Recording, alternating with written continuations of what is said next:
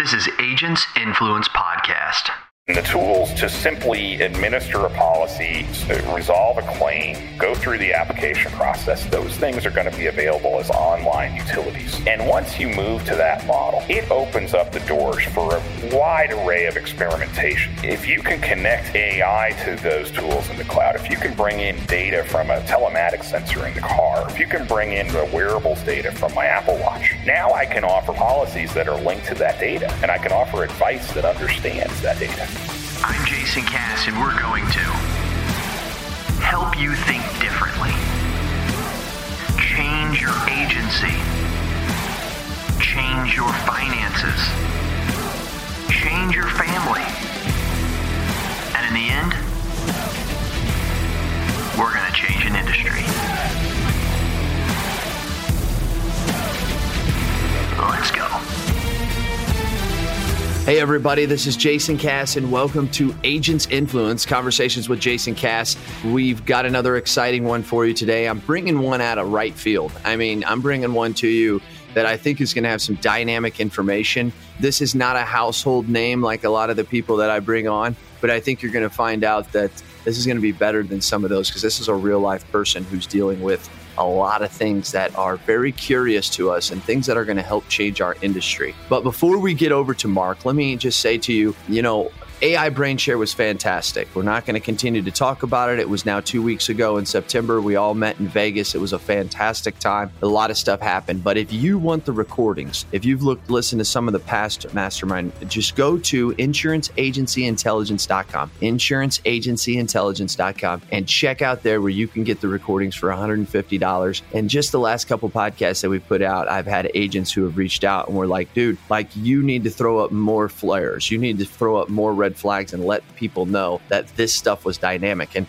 we invited you there and you decided not to come. And you regret that right now as a loyal listener. So just go ahead and go to insuranceagencyintelligence.com and sign up and get those recordings. You sign up, you put your $150 in, bam, you'll receive a link where you can download them and they are all yours. Okay? But in the meantime, let's get on with the conversation that I want to have. And I'll be honest, I know this guy so little that you guys are going to get to know him just as much as I do by the end of this conversation. And so I'd like to welcome to the podcast, welcome to the conversation, Mark McLaughlin. How are you doing, man? Hi, doing great, Jason. Thanks for having me on. Fantastic. Mark, tell them what your title is. Sure. So I am our Global Insurance Director at IBM. I cover IBM's activities across the entire insurance space. We do business with 95 of the top 100 insurers in the world, and that's my purview. Fantastic. Mark, let's get right into this. Couple questions that all the loyal listeners want to know. Are you an iPhone or are you a Droid user? I am an iPhone user. I have been for a long time. I travel frequently around the world just because of what I do and working with insurers, not just in the U.S., but all over the place. And as a result, my family has to do tech support without me. And so, iPhone and the Apple ecosystem just is a little bit easier to admin for them. So it's kind of for them. Usually when you want to get something that works, you go with the Droid. So, okay, that makes sense. This is a debate we could go on for 45 minutes. We're never going to resolve it. So. Never going to resolve it. Isn't it funny how we are as humans? Everything, you got black, white, you've got a Droid, iPhone. There's always two sides to everything. That's just the way we make it. So anyways, Republican, Democrats. No, let's not go there. What would be the third iPhone party? You know what I mean? So anyways, all right, man. And I got another question. So do you love to win or do you hate to lose?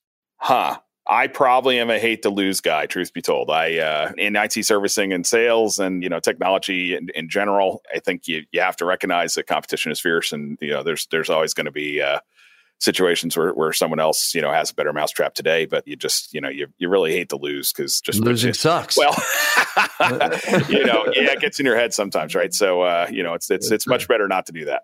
So in your lifetime that you've been here, and you've become who you are today, do you think that it has been directly related to more of a skill or more luck? I think that's probably about 50-50. I think America tends to sort of mythologize the winners and imply that it's all skill. But I think in any career, there are always fortuitous meetings, fortuitous projects that you worked on. And, no matter what you do in life, I think just happening to meet the right people who can help you along the way really moves you forward. I believe luck. And I really do. And I just look at my own life, but I look at, I've read the book, The Originals. I've read the book, The Outsiders, and they all talk about one of the main things that determines successful people. They took like the top 100 successful people over the last 100 years. And one of them was being born at the time they were born, being in the right place at the right time. And the other one was, and this is crazy one, the more they traveled. The more you travel, when you were younger, the more likely you were to be successful. And it was really interesting. I would absolutely believe that, because I'll tell you, I've been doing this worldwide coverage for 10 years now. And every time I go to a different country, I learn something new about risk. I learn something new about insurance. I learn something new about sales. And, the innovation, I think 10 years ago, 15 years ago, a lot of it was here in the United States. That's not so true anymore, right? There's some great insurance work being done in China right now. There's some great innovation going on in the German market. There's exciting new developments going on in Latin America. So, we can learn from those other countries just as well as they have traditionally learned from the United States and the technology investment we have here. Ironically enough, now it was the author who took those 100 people, but if you read the list, you'd be like, okay, yeah, these are some of the most successful people either. What was amazing was more than half of them were military families. Huh. So they had been born in a military family, which allowed them to see more parts of the world. Interesting, but we'll keep going on. Mark, here's what I want you to do. Take us back, diapers, junior high, high school, college, wherever you want, and bring us forward to how Mark McLaughlin got to be at IBM where he is now. It started out at University of Notre Dame. That was a team that used to, program that used to have a good football team. But, I don't know, maybe there's hope this year. We'll see how Stanford goes. From there, I actually started out in aerospace engineering, working down in your neck of the woods in St. Louis for McDonnell Douglas, and got involved in blowing up a lot of stuff in the desert, testing ejection seats. It was kind of an interesting career, but I knew even then, right, that technology had so much potential. And, that was about the time the Berlin Wall fell and the Challenger disaster happened, and aerospace. 86, January 28th. Yeah, you remember? Yep. I do. It just wanted to get into something that was a little bit more dynamic. And so I went to Accenture, fine firm, and they assigned me to insurance, my first assignment. And, wow. I mostly haven't left. I actually tried to leave. After 3 or 4 years of building underwriting systems for large insurance companies in the Midwest, I said, I've got to go do something else. I got to get out of insurance. And so I went to retail, and I worked for, a large retailer in the Midwest on what is now kind of known as the superstore concept. And what I found was that retailers have really low margins and, argue over every single nickel that you spend. They have to in their business. Mm-hmm. And insurance was more willing to invest. They've got a little bit deeper pockets. They take a much longer view. And I actually liked insurance better. So I came back, and I've never really left since. I've been consulting in insurance and doing data warehousing and, AI and analytics and a lot of different work in that space. So for 20 plus years now. So we talk a lot today in the insurance industry. Well, not everybody, but a few outside the box agents. Sometimes I heard a guy the other day say, Mark, don't think outside the box, just get outside the box and start thinking. Love that. But a guy said up in Jeff Roy, he is up at Excalibur Insurance up in Canada, and he has just developed, well, he hasn't developed, but he worked with developers that are going to allow, and he has this in practice now, where somebody can get an auto quote just by talking to Alexa or talking to Google Home. And it's a very basic thing right now. You would just tell them your name and some basic information, and then they give you a rate. Now, that's a lot easier to do in Canada than it is in America, because they have a lot of set rates by the government, and they all have the same, basically the rate. If one agent is selling next to another agent, they have the same company, the same rate. It's purely based on relationship. But now we're starting to see voice, to where when somebody calls into my office, Mark, and my screen recognizes, or my computer, my management system that manages my data recognizes their phone number, boom, it pops them up on the screen. And now we're starting to hear about taking it even further, about when that person calls in. And they can actually, the system will detect their voice and bring up all of their stuff on the screen. There's just so much stuff that's going on right now. I had another podcast with a guy, CEO of Risk Genius, and he probably, we haven't released it yet, but it's probably the one before this one. And he talked about how he had created all of this stuff that companies are using to analyze different coverages between policies, and it's through machine learning. And we're so overwhelmed with that stuff right now. Do you think this is only, obviously, I'm teeing this up for you. Where are we going in the next 5 to 10 years? What does it look like if I was inside your mind, not as an agent, but looking in a holistic insurance industry like you see? Well, so it's interesting. I probably talk more to the carrier side than to the agent side, right? And that's fine. That's fine. And so they have a view and they see a tension that I think agents absolutely have voiced, right? Which is, how do we sort of take advantage of some of those new technologies, from voice to AI to mobile tools to social media networks to analytics to Internet of Things. There's lots of technologies out there that all of which have the potential to sort of transform the insurance experience for the end insured. And carriers are very excited about a lot of these things, but every time they build something like what you just described from the carrier side, right, the distributors all say, wait a minute, they cry foul. They say, you're going to cut me out of the loop. How's that going to help me? And, I think there's this tension that the insurance companies are well aware of. And I think the smarter ones recognize that these tools at the end of the day don't build trust with the insured. What builds trust with the insured is a real life person. And they are complementary, right? I think there's a lot of ways you can use these technologies that sort of build up the human connection. And then there are ways that you can take these technologies and try and replace the human connection. Well said. But I'll tell you what, we do studies of the insurance industry just as part of what we do at IBM. We have to do that to inform what the investments that we make. And one of the ones we do is on the subject of customer trust. And we survey 22,000 consumers every 2 years. And we ask them, do you trust your insurance company? Do you trust your carrier? Do you trust the value proposition that the industry makes? And those trust scores are 40-something%. I mean, Whoa. And what's worst is when they're worst in markets like the United States and Japan, right? Or mature markets, right? And they're highest in markets like Malaysia, where people just don't know that much about insurance. They just trust big companies, right? So you end up in this mode where we're trying to sell intangible products, right, to end consumers. And the more they get to know our industry, the less they like us, right? And that's not a good thing. Plus, they only talk to us once or twice a year if we're lucky, right? Half of American consumers talk to their insurer less than once a year. And so I think this idea that that's okay and we should just kind of work through the existing channels isn't going to work. And yet automating those things, I think, is actually counter to the solution. Now, you can automate the simple stuff. What should humans be doing if AI can just get you the basic information? I think that's a really great question. And I think that space is a lot of where I end up talking to insurance companies and folks in the industry today. Daniel Burrus put it this way, and I think you'll agree it's what you're going down. He said, picture a lawyer. He said that he believes, which ironic, he's a futurist, believes in technology. He said the future is relationships. And he said the reason why relationships are going to be more important in the future is because technology will actually enhance that relationship. It's not supposed to replace the relationship. And like you said, there's instances where it can and it should. But there's a lot of point in time where he said, he gave an example to take it outside of our industry of a lawyer. He said, there's not going to come a point in time where Watson or some computer is going to be standing next to you in a courtroom talking to the judge for you. It's just not going to happen. He said, but what will happen is you're going to have a way more equipped and knowledgeable lawyer because of all of the technology that he's going to be able to surround himself. Picturing Watson being able to go and read all case law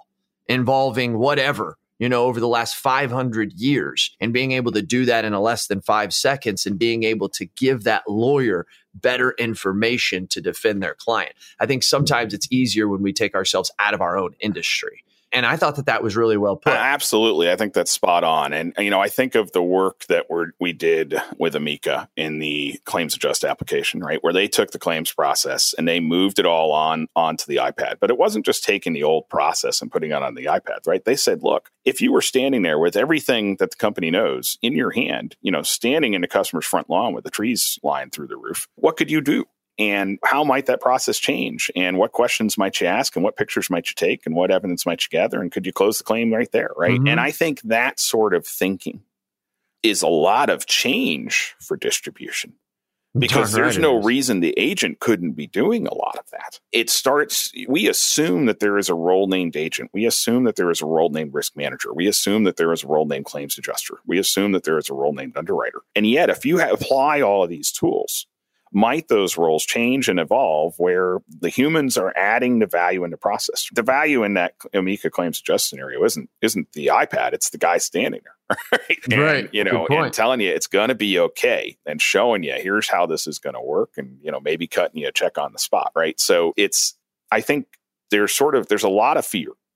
There's a lot of fear saying, hey, AI might replace my conversation. It's going to make it easier to expose pricing. So, I look at this kind of like the travel agency industry. Mm-hmm. When Expedia and Travelocity and all those .coms came along, right? The travel agents that were simply taking your order, turning around and kind of calling up the airline and buying an airline ticket, they struggled, right? And frankly, a lot of them went out of business. Right. But the agents that were providing true value-added service, they thrived. They're right. They're still here making a crap load of money. And I happily pay it. I booked my honeymoon when I got married. I darn well called a travel agent, right? And they said, we're going to charge you $500. Right. I said, fine. That's right. So when, I think we just have to think about where do we add value? And it comes down to things that are emotional. It's helping the customer emotionally understand risk. It's helping them understand why they might need to offset that risk. What, after all, is an abstract product. And where I think a lot of the action is going to be is value-added services around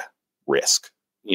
Term life, right, is becoming very commodity. You're seeing that become sort of a marketplace where it's very easy to go online and compare pricing. And there are some details you need to know, right, which is where a human helps. And most buyers actually would prefer to verify with a human even online. Right. But where the value is wrapping that. I saw Haven Life the other day is now offering Trust and Will advice sort of surrounding the base life insurance product. I think that's entirely where the market's going to go. You become a more generalist provider of risk advice and service, and you sell insurance policies, but you sell financial planning, you sell home inspection. So diversification. Absolutely. In what you're selling. Yeah, absolutely. And I think the carriers are starting to think that way too. And they remain, I think, in most instances I talk to them, they're not trying to get rid of the traditional channels. Many of them feel very dependent on those traditional channels. Mm-hmm. But what they want to do is to equip those channels with AI, with mobile tools, with the data, where they can do a better job of servicing the customer and a better job of connecting with the customer. And, and that way everybody wins, right? So, and we're our worst case. I mean, I feel sorry for the insurance company. It has to do with exactly what you started this conversation with. We don't like faxing. We don't have faxing. We're paperless at our office. And I said to the insurance companies, I said, when are you going to stop sending us faxes? And the insurance company said, when are you going to quit demanding them? Right? Like, it's like, you guys, we're trying to do it, but you guys won't let us. And I think it goes back to what you're saying. I think that there's a lot of companies that do want to make that turn. They do want to provide those tools. But right now, I mean, I've been talking about APIs for probably 4, 5, 6 years. There's still agents who are coming to me and saying, man, I'm embarrassed to ask this, but like, what's an API? What's that do? Well, I'm not saying that person's dumb or anything, but I'm saying if you don't understand that basic, there's no way an insurance company can give you the type of tools we're talking about here, Mark, and that person understand them. And there's a lot of times people are saying in this industry, this is way more than the majority. They're saying, I don't need it. I'm good.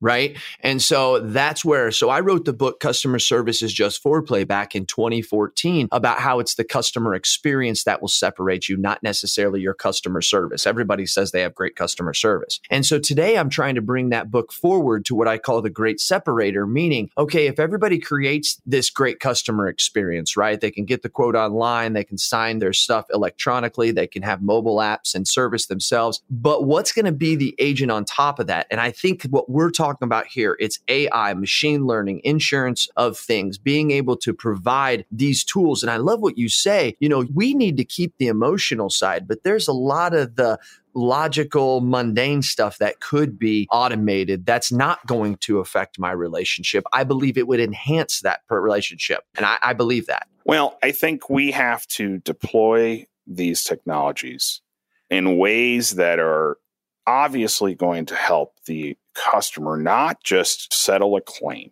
not just solve the contractual argument after something really bad happens to them, right? But instead, avoid the problem in the first place through good advice, through, through value-added services. And, the interesting thing is underneath, all of this, there is a giant technology shift going on in that 5 years ago, to build out all of these systems, you would have had to go buy lots of different software packages. You'd have to go set up some servers in your agency, and the insurers have the same problem, setting up data centers. You'd have to get that software to talk to each other. It would all be very monolithic. You'd have to pay a lot of upfront licensing fees. It'd be very expensive. It'd be very hard to connect. And it didn't, it just was patchwork. It never worked very well. All of that is moving to the cloud. And where we are, and IBM's very actively investing here, as are others, you will see insurance essentially in a box in the cloud. And the tools to simply administer a policy, resolve a claim, go through the application process, those things are going to be available as online utilities. And they're going to be relatively low cost, and they're going to be served as a service, which means, you're paying on a per policy basis per year. And once you move to that model, it opens up the doors for a wide array of experimentation. If you can connect AI to those tools in the cloud, if you can bring in data from a telematics sensor in the car, if you can bring in the wearables data from my Apple Watch, now I can offer policies that are linked to that data, and I can offer advice that understands that data. And I can offer a life policy that discounts, if I go and work out in the gym 3 times a week, right? I can offer home insurance that gives me, along with it, a maintenance contract, so I maintain my water heater and I don't have the flood problem in the first place. You can mix and match these products and services in new ways, and what's fueling that is APIs, right? Which I wasn't expecting to talk about APIs here, but that's okay.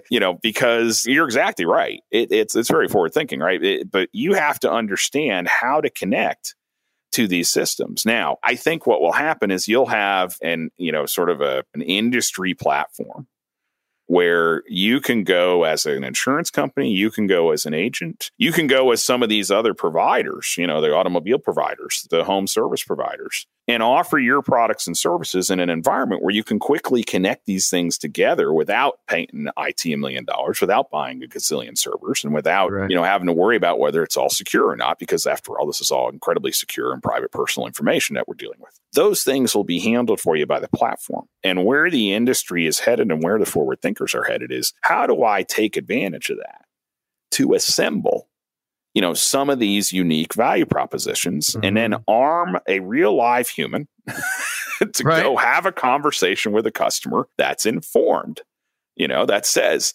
this customer, based on their behavior, probably thinks about risk in a social sense, right? They worry about going to the cocktail party and being the only one that doesn't have umbrella cover. And so making sure that I appeal to that is useful information for the person standing in front of them, and is useful information for the customer because it gets them to take action to cover the risk, right? It gets them to take action. That's what I was pointing out there, Mark. Yeah, absolutely. Right. So I think, as these tools become easier to connect, as you see these environments develop, right? And IBM is working on this very thing right now, in the insurance platform space with MetLife and Group Benefits. And we're building that out for other lines and other geos. We're building those environments where you can pull in a Watson. You can pull in data from the weather company. You can pull in third-party models from somebody like a Hazard Hub, right? Or an RMS. And you can connect these things and build new products and services. And, agents can take advantage of that. And you mentioned the guys in Canada kind of building an experiment. I mean, they could do it themselves. I laugh at, in these sort of interoperability environments, one of the things they make IBM executives do, and they made my boss go do, right, is they made them go build an app, right? My boss hadn't coded in 20 years, right? If he can do it, anybody can, right? So,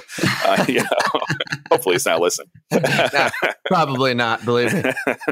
One thing I want to turn the corner, and I want to talk about Watson a little bit more, because I believe that when we just hear Watson, what most of us assume is that, it beats somebody on Jeopardy, right? We don't really know much more about that than that. I want to turn the corner on that. But here's one thing I wanted to say real quick. I've always been just fascinated with electricity since I was a little kid. Thomas Edison was my dude. I figured out after a while that he really didn't invent much. He just made it to the patent office before everybody else did. But anyways, that's neither here nor there.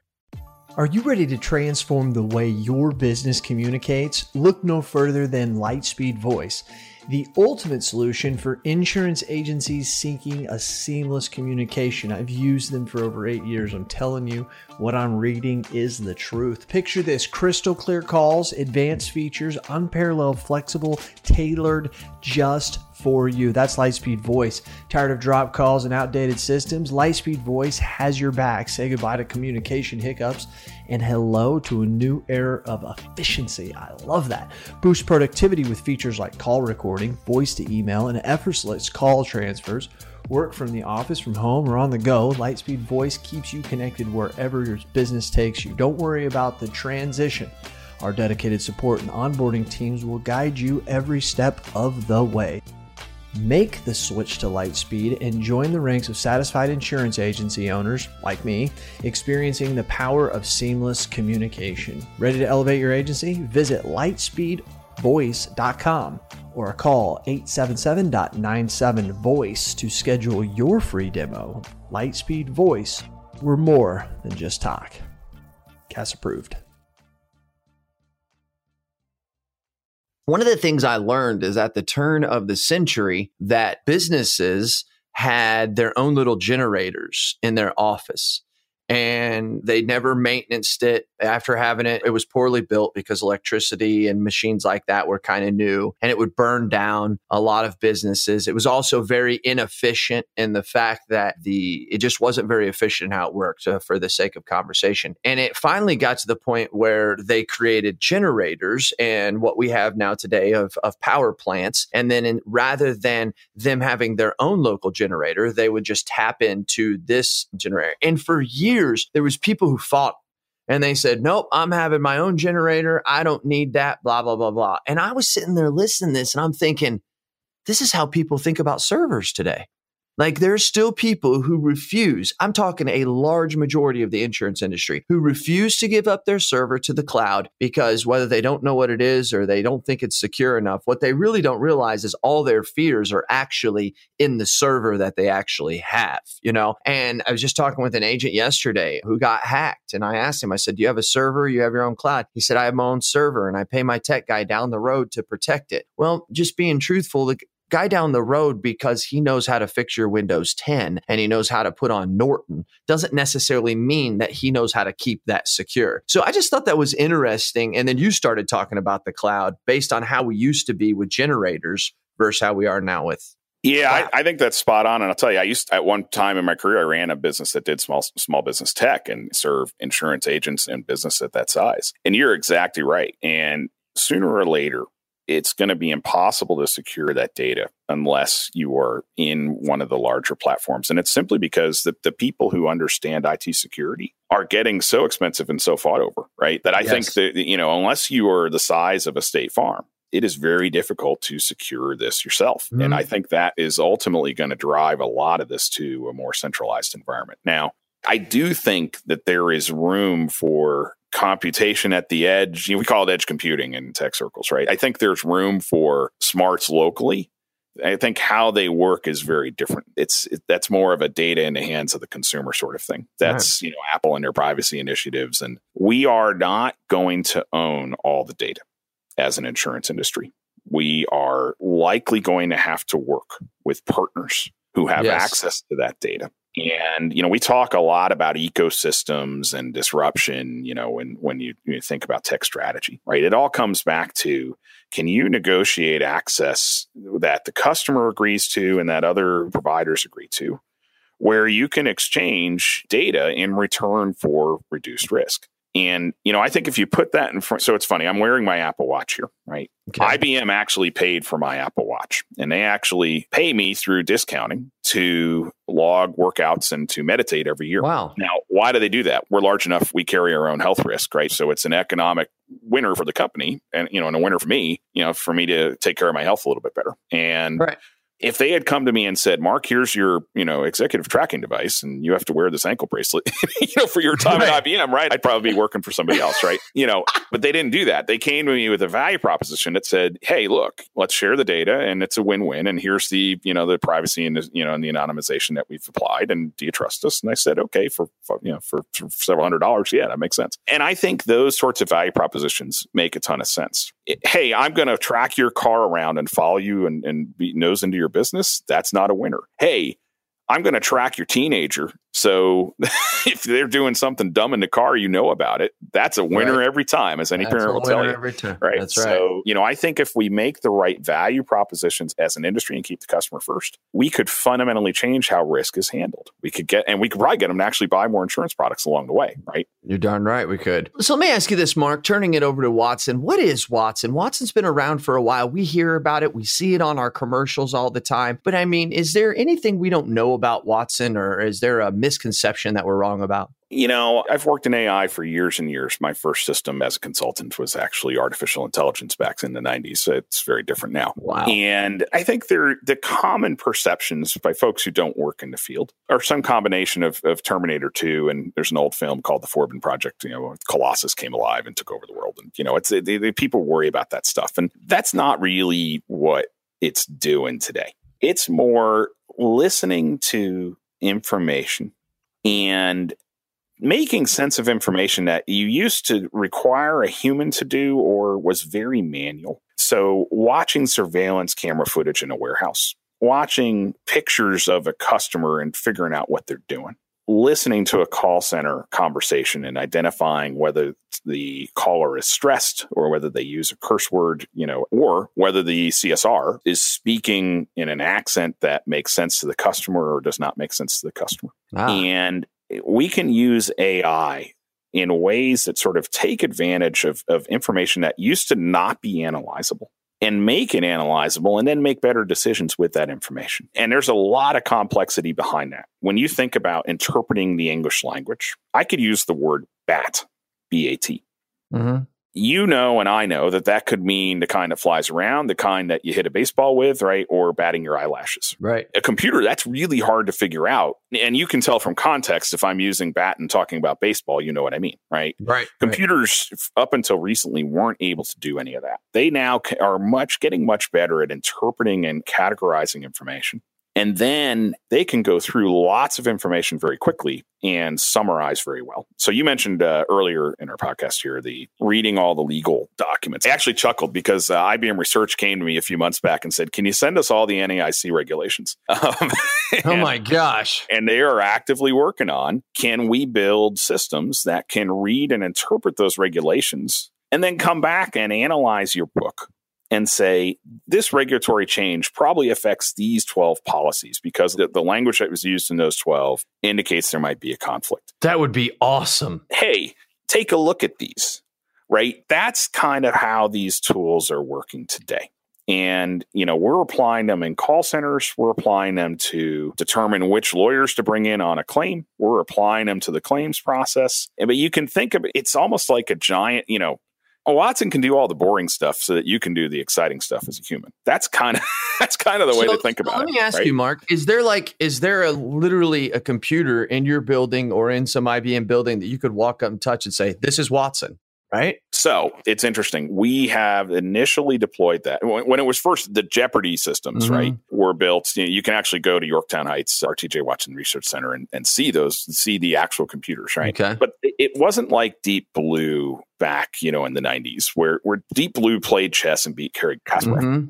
That was a hardware problem. That was taking a very well-defined problem and using brute force computing to solve it. This is different. We had a lot of hardware behind Watson, but it wasn't groundbreaking hardware. It was just a room full of pretty vanilla servers. It's a big room, but I imagine it was huge. We weren't talking, moonshot kind of programs here, right? The moonshot was in the software and in the smarts and in figuring out how to build systems that could interpret imprecise data and reach imprecise conclusions and tell you how imprecise they were. If you recall the Jeopardy broadcast, it would tell you, well, I'm 86% confident in this answer. I'm 74% confident in this one, right? And when it got wrong, it was only 38% confident, right? Gotcha. Now, that was then, right? Now, these are deployable again in the cloud. So one of those APIs, one of those programming interfaces that is out there, there's a whole set of Watson interfaces, right? So you can pull in speech to text. You can pull in personality insights. You can pull in language classification. And so you sort of pull in the tools that you need to solve the job or the Legos you need to assemble the building.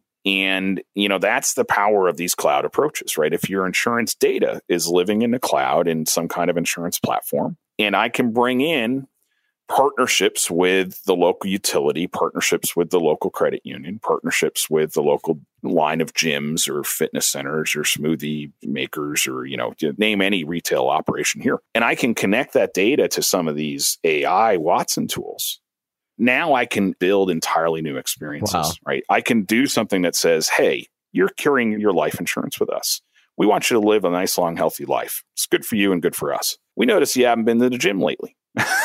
Here's a coupon to go to the local gym. Nice. You got kids. Here's a coupon for the babysitting service, right? Babysitting service gets a referral. Gym gets business. Insurance company gets, longer life. Customer feels like they're living a good life, right? That's kind of where the future is That's headed. badass. And can you quickly assemble these things, right? That's the exciting part of where the industry's going. Wow, that's pretty cool. That's pretty cool. Let me ask you this. We'll close up with this. 2 more questions. This will be one of them. What's the world doing that America's not? What are some cool things that you see other countries doing? Anything off the top of your head? So there's models sort of all over the place. So you're seeing social sort of linked insurance take off quite a bit. So, right, people sort of using social networks to assemble groups of individuals who insure each other for small claims and then take the large claims and hand them over to an insurer, right? There are networks like Friendsurance in Germany, right, that are doing this right now. And it almost goes back to the roots of insurance as a mutual. It's you telling all your friends, hey, you could be in my network, except I'm going to leave out Uncle Joe because, you know what, I think he's got kind of a drinking problem and, I know he drives drunk, right? So I'm not going to send him that email, right? So you see people kind of, self-assembling networks, right? There's a lot of interest in sort of merging and value-added services. So in South America, you're seeing a lot of the insurers working with and even buying up doctors' networks and hospitals, right? So, hey, if you're going to insure your life or your health with us, we're going to take care of you kind of end to end. There's work going on. One of the big ones is Zhong'an in China. They got started. It's a joint venture between Ping An, who's one of the largest insurers in China, and Alibaba, who is essentially the Amazon of China. Right. They started off offering shipping insurance. So you order your stuff in Alibaba. In the more rural areas of China, it's not a certainty that you're going to get your stuff. Hey, check here and, we'll charge you an extra nickel and insure your shipment, right? Gotcha. And it's only a nickel, literally. I mean, these are very small policies, but they wrote 2 billion policies for first year. Whoa. And 6 billion, the next year. And, they expand. They're getting into credit insurance for the suppliers and health insurance for the workers. And, they kind of go from there, right? So I know Amazon's been rumored to be thinking about the insurance business. Mm-hmm. And, I think they could take advantage of some of those sorts of models, right? And so, how do you react as a distributor? You stay on top of those things, right? You listen to podcasts like this one, and you make sure that you understand how these networks are evolving enough that you can position yourself to collect that information and take advantage, right? But if you sort of hide and say, well, we just want to protect the old way of doing business, we don't talk to insureds enough to be able to do that. It's true. There's other companies talking to our customers multiple times a day. And if they ally with insurance in different ways, you could be cut out. So you got to stay on top of this stuff. Mark, we've found out over our lifetime and over the history of the world that leaders are usually readers and readers usually turn out to be leaders. And you seem like to me to be a leader. So therefore, what are you reading right now? Where are you getting your info, if not from books? And if it is a book, what are you reading?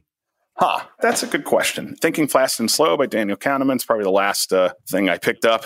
I stay current mostly by keeping track of what's going on in the technology space and insurance, right? Mm-hmm. And so the majority of I have a lot of airplane time in what I do, so I do get a few books read like I bet you like do. that. I bet you do. Right? But mostly it's, there are information distribution networks. Inside your circles, you guys share, there's like certain, like we have the insurance journal, right? We read that stuff.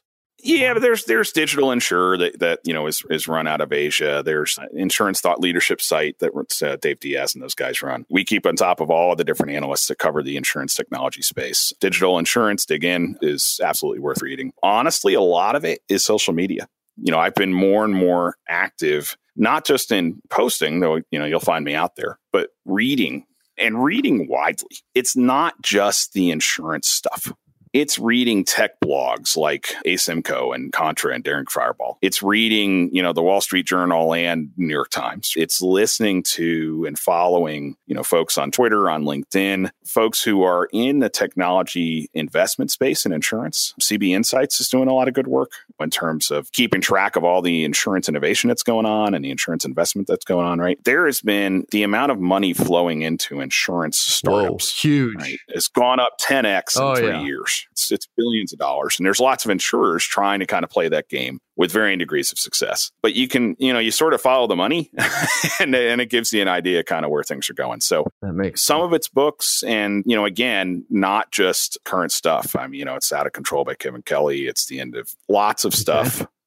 across a wide range of media. I try and stay well read on that every day. My wife makes fun sometimes because she's like, why are you reading that in the middle of the day? I said, well, it's for my job. And she kind of rolls her eyes. And yet I learned stuff from reading about telco, right? I learned stuff from reading about Internet of Things. Love the I learned Internet of stuff Things. from reading just broader risk. And every one of those things comes back to somebody's got a risk. Somebody needs to offset that risk. And is that risk being effectively offset? Haven't even started on blockchain, right? There's a whole conversation we could have just on that. Yeah, blockchain. I would love. Hey, you know what? Hey, I really do appreciate, Mark. This has went a little bit longer than I assumed, but it has been fantastic. And I knew it would be something like this. And I do appreciate you coming on. And you are right for the loyal listeners, and not because it's the podcast. It's me and Ryan Hanley, loyal listeners, we started talking about this in 2009 and 2010 when everybody thought we were nuts. And that's the reason why we started our podcast that we do in 2012 and 2013 for this one. And I believe that we have been a small part of making these insurers get to Mark and say, hey, how do we figure this out? And it's just by pushing them. And I do appreciate you, Mark, coming on because it's your kind of knowledge that agents are going to hear that's going to open them up to say, I now see how AI technology or the things we've discussed, I now see how putting things in the cloud is going to benefit me and actually only enhance who I am. And so I encourage all you loyal listeners out there to find things like this, find podcasts like this, reach out to people that you know that are like Mark and say, hey, what about this? Because it's dudes like you, Mark, that that see things years before we actually see them, especially when it comes to the insurance industry. My God, they're just now showing us stuff they probably had since 2008 because they just now figured out how to get it out and distribute it to us. But, one of the biggest things that I want to put out a call for agents, Mark, and I want you to wrap up with this, is that one of the things that I hear, something you started out with, Mark, at the beginning of this podcast, was we're sitting in front of Ivans, which I don't know if you know who Ivans is. They control our data in the insurance industry. So all insurance companies, their data goes to there. And we were talking with Ivans and we said to them, they said, what is something that you need from us? They said that we could make for you. And one of the guys stood up and I thought it was genius. He said, whenever we submit a policy to a company, it goes into this black hole. Like we submit it for commercial lines, we submit all the apps and stuff, and we just sit around and wait like a week, 2 weeks, 3 weeks, 4 weeks. And then all of a sudden, boom, in your inbox comes the quote. And here's the quote. And you're like, oh, okay, now I can call the customer. Or we have to call the company like a week or two out saying, hey, I'm going to have this appointment at this time. I need this. And one of the guys that they had just hired, he was like 26 from Apple. And he stood up and he said, well, this is real simple. He said, UPS already does this, and it's kind of similar to Domino's, like how you can watch your pizza be cooked. You should be able to send the submission off and get a link back, and that link, then you can click it at any time, and you could see right where it's at in the submission process. And everybody's looking at each other like, oh, wow, this is great. And one of the guys from Hartford stood up, the CIO, and he said, let me tell you something. He said, that sounds great. And he said, and that's probably going to be, let's say we sink $5 million into making that happen. He said, do you know how hard it is to get that past my budget team? And we said, well, why would you? That's something agents need. He said, because we've told them about 10 other things that required millions of dollars to make, and we made them for you. And they're sitting there with 1% to 2% penetration as you actually using them. It's hard for us to keep going back and asking for this new technology and funding to create it or to bring it in or to connect it to the cloud. And then you agents don't use it. There comes a point in time where we have to understand, is it worth it for us financially and as a business? Does it make business sense for us to create this? And you kind of alluded that at the very beginning, Mark, about them being able, we're only going to make the technology, we're making it, but very few people are using it. And you see that as a problem? Well, yes. And I Okay. Yes, that's exactly the way large carrier and large data owners think. And there's a lot of data owners out there, I'm not going to name any names, right, that have a lot of economic capital invested in the model that says we want to keep the data. We don't want to share it with you because That's right. Right. Or we can sell it to somebody else, and sharing kind of undercuts our business model, right? And there's large entities out there everybody can think of, right? But what I think is happening is the cloud deployment of a lot of this technology and the movement to as a service pricing. makes it much more economical to experiment, much more economical to try and do those things, right? So when we started our group benefits platform work with MetLife and Majesco, we wanted to demonstrate that. And that's all running in the cloud. And so we said, well, let's go build out something that solves a problem in group benefits. And we settled on, hey, what if you have a question about your premium, right? If you're at a large employer, getting that question answered usually is a bit of a trial. How do we fix that? Well, let's take the mobile tools that are on the truck. Let's take some of those Watson AI APIs that we talked about. Let's take some of the data out of the Majesco billing system and let's assemble, a chatbot that can run on your phone, and you got a question about your premium, ask it and it'll give you an answer. That's kind of interesting, right? But there's a lot of chatbots out there. What's interesting is that took us a total of 4 weeks to build. And that is, that's a project that used to be $5 million in a year. Right. And now it's, a couple of guys in a garage and they take a couple of weekends and they slam something out the door. Right. That, I think the cost of trying these things is about to radically drop. It's already dropping, right? You look at cloud pricing and, we're very competitive in that marketplace. We understand it very well. It's all kind of nickels, right? You can go on IBM's website right now and you can download weather company data for free. Yeah. Right? If you download a lot, we're going to charge you. Right? You can get 100 records for free or something. And, for the next 5,000, it's probably just pull out your credit card. You can experiment with these things very readily online at very low cost. And what that does is that drives the innovation to the point where those big players who are too slow to move or who are too protective of their current business model, they're going to be in trouble. And, there's a lot of work going on in the blockchain space where there's a lot of folks who are in those sort of data ownership positions. There's other ways to self-assemble these sorts of solutions and solve these problems at pretty low cost. And, there's some exciting things going on. It's good to hear you say that. So next time that CIO is sitting there telling me that, I won't use your name, but I'll say there's a guy at IBM that said he can do it for less. So anyways. Well, you want an interesting podcast, get him and I on together and we'll argue about it. That would be awesome. There are so many loyal listeners right now that are like, Cass, do it. Hey, Mark, appreciate your time, buddy. I know your time is valuable and you've been here with us for almost an hour. Thank you very much. Keep leading the charge, man. If there's anything you need as far as a distribution, like you need us to help give you some information or some feedback, please reach out to us. I've got a huge network. There's about 25,000 agents that listen to this podcast a month, and we would be more than happy to try and help you from this side of the aisle. Mark? I appreciate it and appreciate your time. Thanks so much. Are you looking for an insurance community to join? Have you heard of the LAAIA? The Latin American Association for Insurance Agents is just not for Latins. Their focus on diversity and inclusion over the last few years has made this 54-year-old association one of the fastest growing and the most dynamic associations in the industry. With established chapters in Florida, Houston, Dallas, Atlanta, and Denver, it's no surprise this association has the attention of everyone in this industry. Their upcoming national convention on beautiful Marco Island includes keynote speaker Tricia Griffith, the CEO of Progressive. National leaders from around the country like Marshberry, Vertafore, Lula, and more will be here on center stage as well. And whether you're an independent agent, a captive agent, life or health agency, or even a financial services professional, this association offers you everything you need to network and grow your business.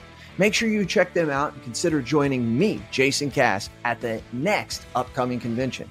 It's going to be August 21st to 24th at the JW Marriott on stunning Marco Island. This has been Cass Approved.